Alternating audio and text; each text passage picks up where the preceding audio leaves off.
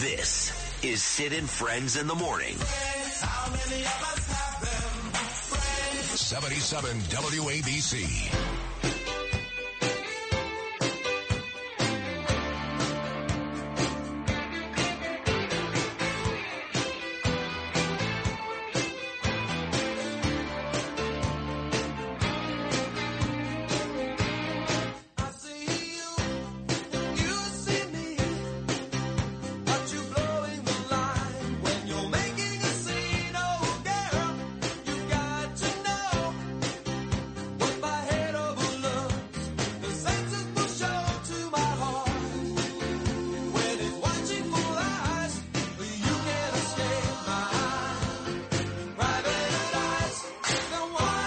Been a terrific show already.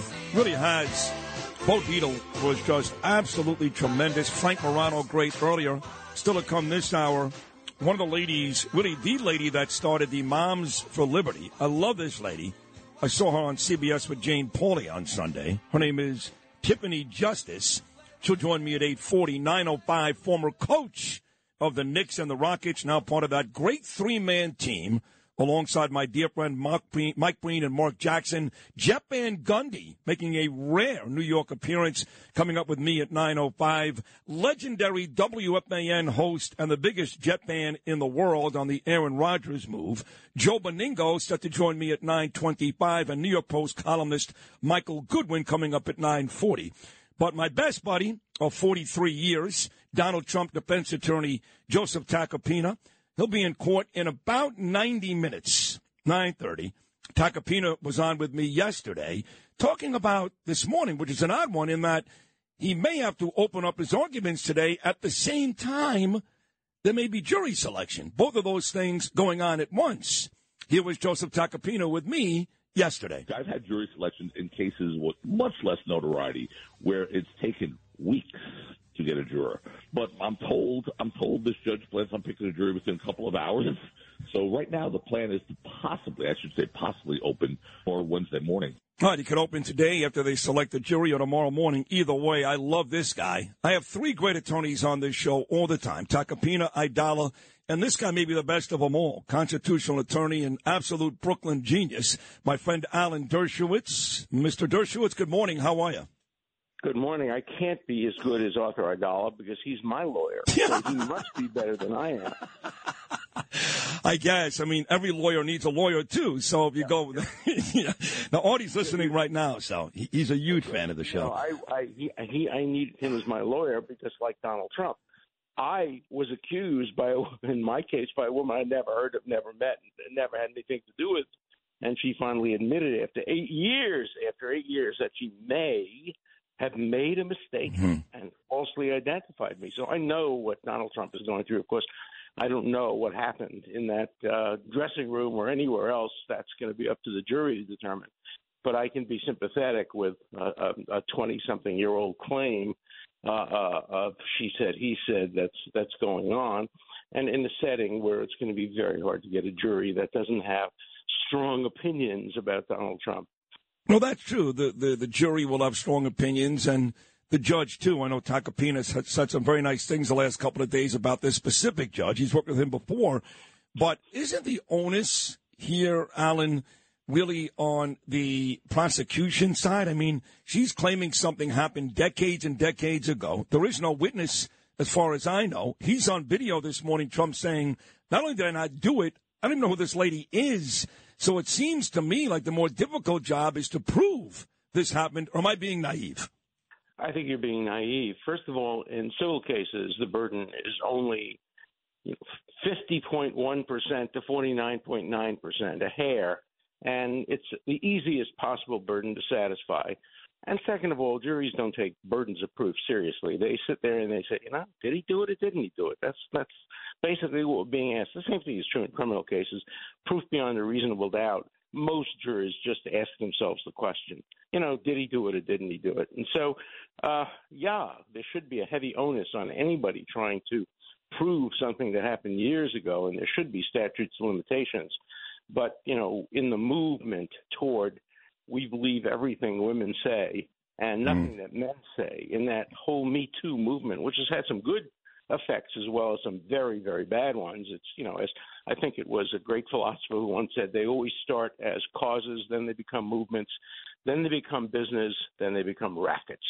And we're at the racket stage. In a lot of these cases, there are so many false accusations. I have a lawyer friend in California who says about once a week she writes out a $100,000 check to some woman who was claiming that a Hollywood person, a Hollywood actor, a producer, had did something to her years and years and years and years earlier.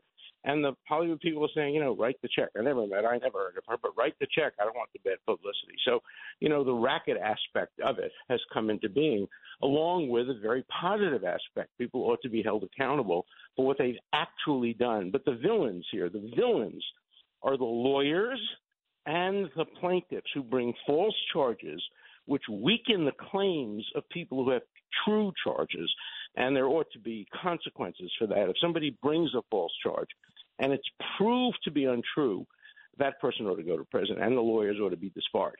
Couldn't agree more. Now, just one more on this. If you're Joe Tacopina this morning, I know you know Joseph like I do and love him and think he's great, you have to go after this woman hard, yes? I mean, really character attack, or no? It's very hard. It's very, very difficult. The great lawyers know how to do it without appearing to do it. What they have to do is let the woman, let the witness destroy herself or himself. You can't be perceived as a bully.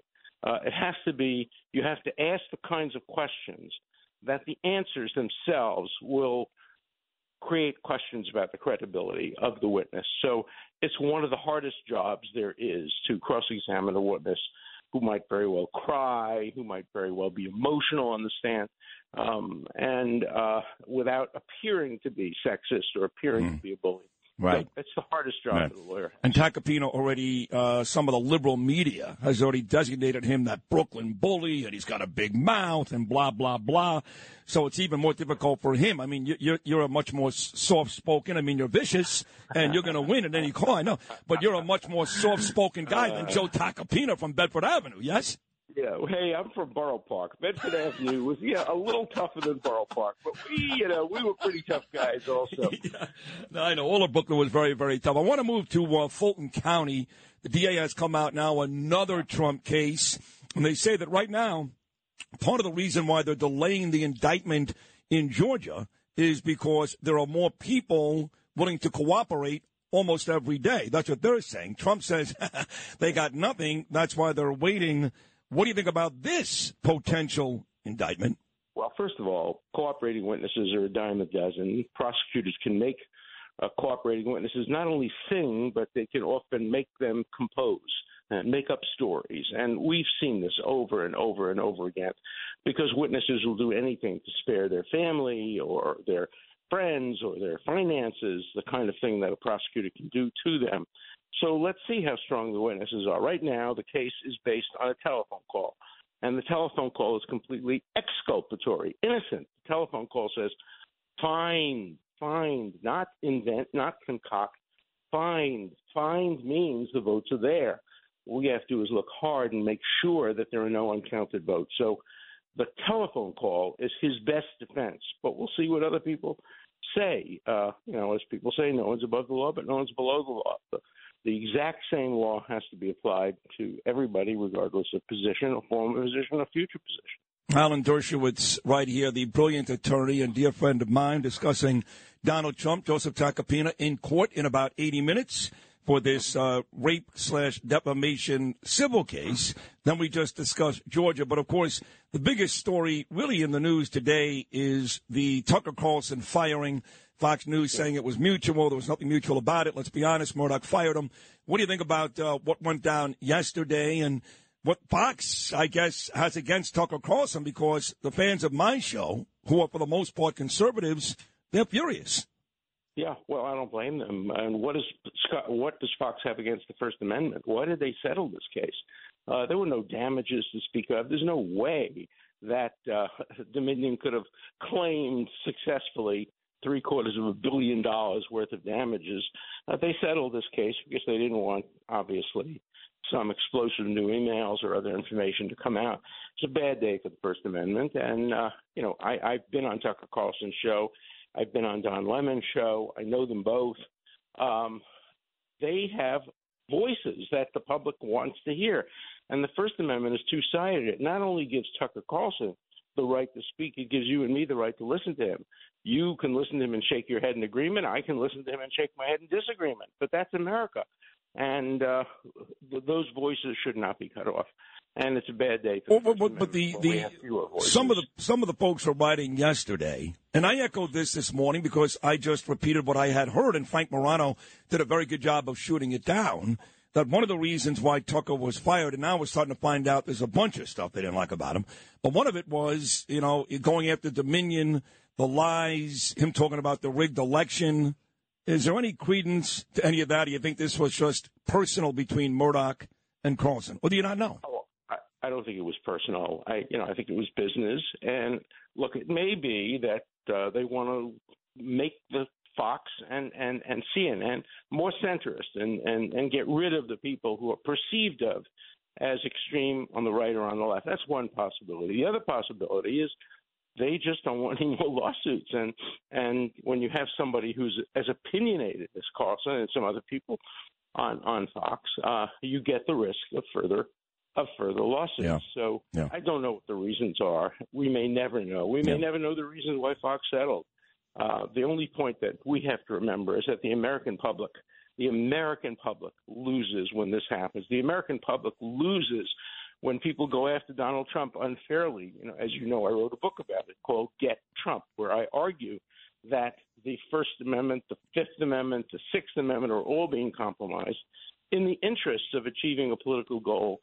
And I think all of these recent developments can be perceived as part of get Trump, get his supporters, get the people on television who articulate statements for him and state his position, get them all one way or another. And one way or another, a lot of them are being knocked off. And we're seeing a very dangerous new McCarthyism operate in the United States. And this comes from a liberal Democrat who didn't vote for Donald Trump and, doesn't support many of the things that are said on Fox News. I speak for consumers, and I speak for people who care deeply about the Constitution, regardless of political party. Frank Morano told me this morning, and I guess he's right, that ironically, they have actually employed the same lawyer, Tucker Carlson and Don Lemon, in their respective suits against Fox News and CNN. Anyway, one more.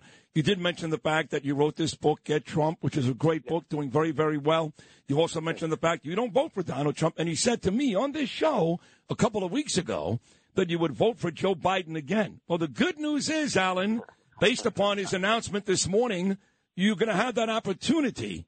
You still feel that way?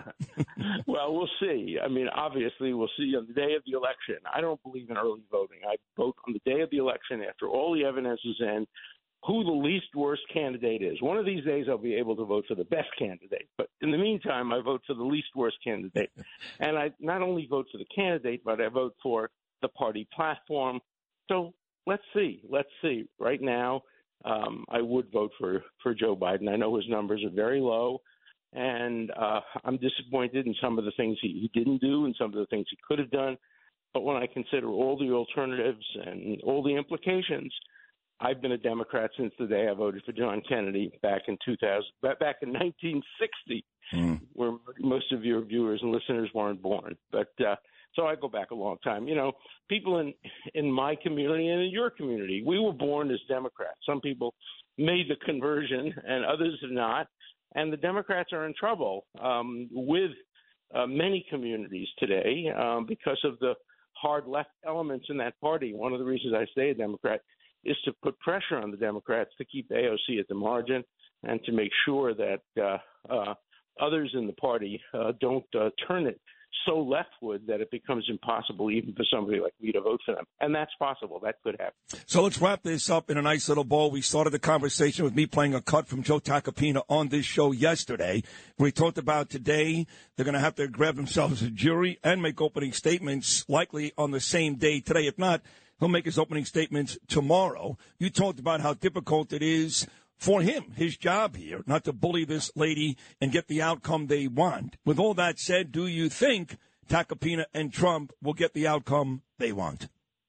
it is absolutely impossible to predict what a New York jury will do in a case like this. I would have to have a crystal ball, which has never been wrong. I've been very good at predicting outcomes, partly because I don't make predictions unless I have a basis for making them, and I don't have a basis for making a jury determination. But we'll see what the evidence is.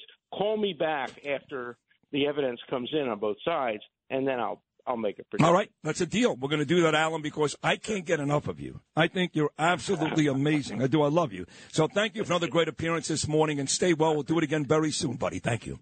Thank you. Be well. Bye. You're the best. Alan Dershowitz, right here on Sid and Friends in the morning, and we will call him back right after the evidence is introduced. And, of course, I talk to Takapina later on tonight.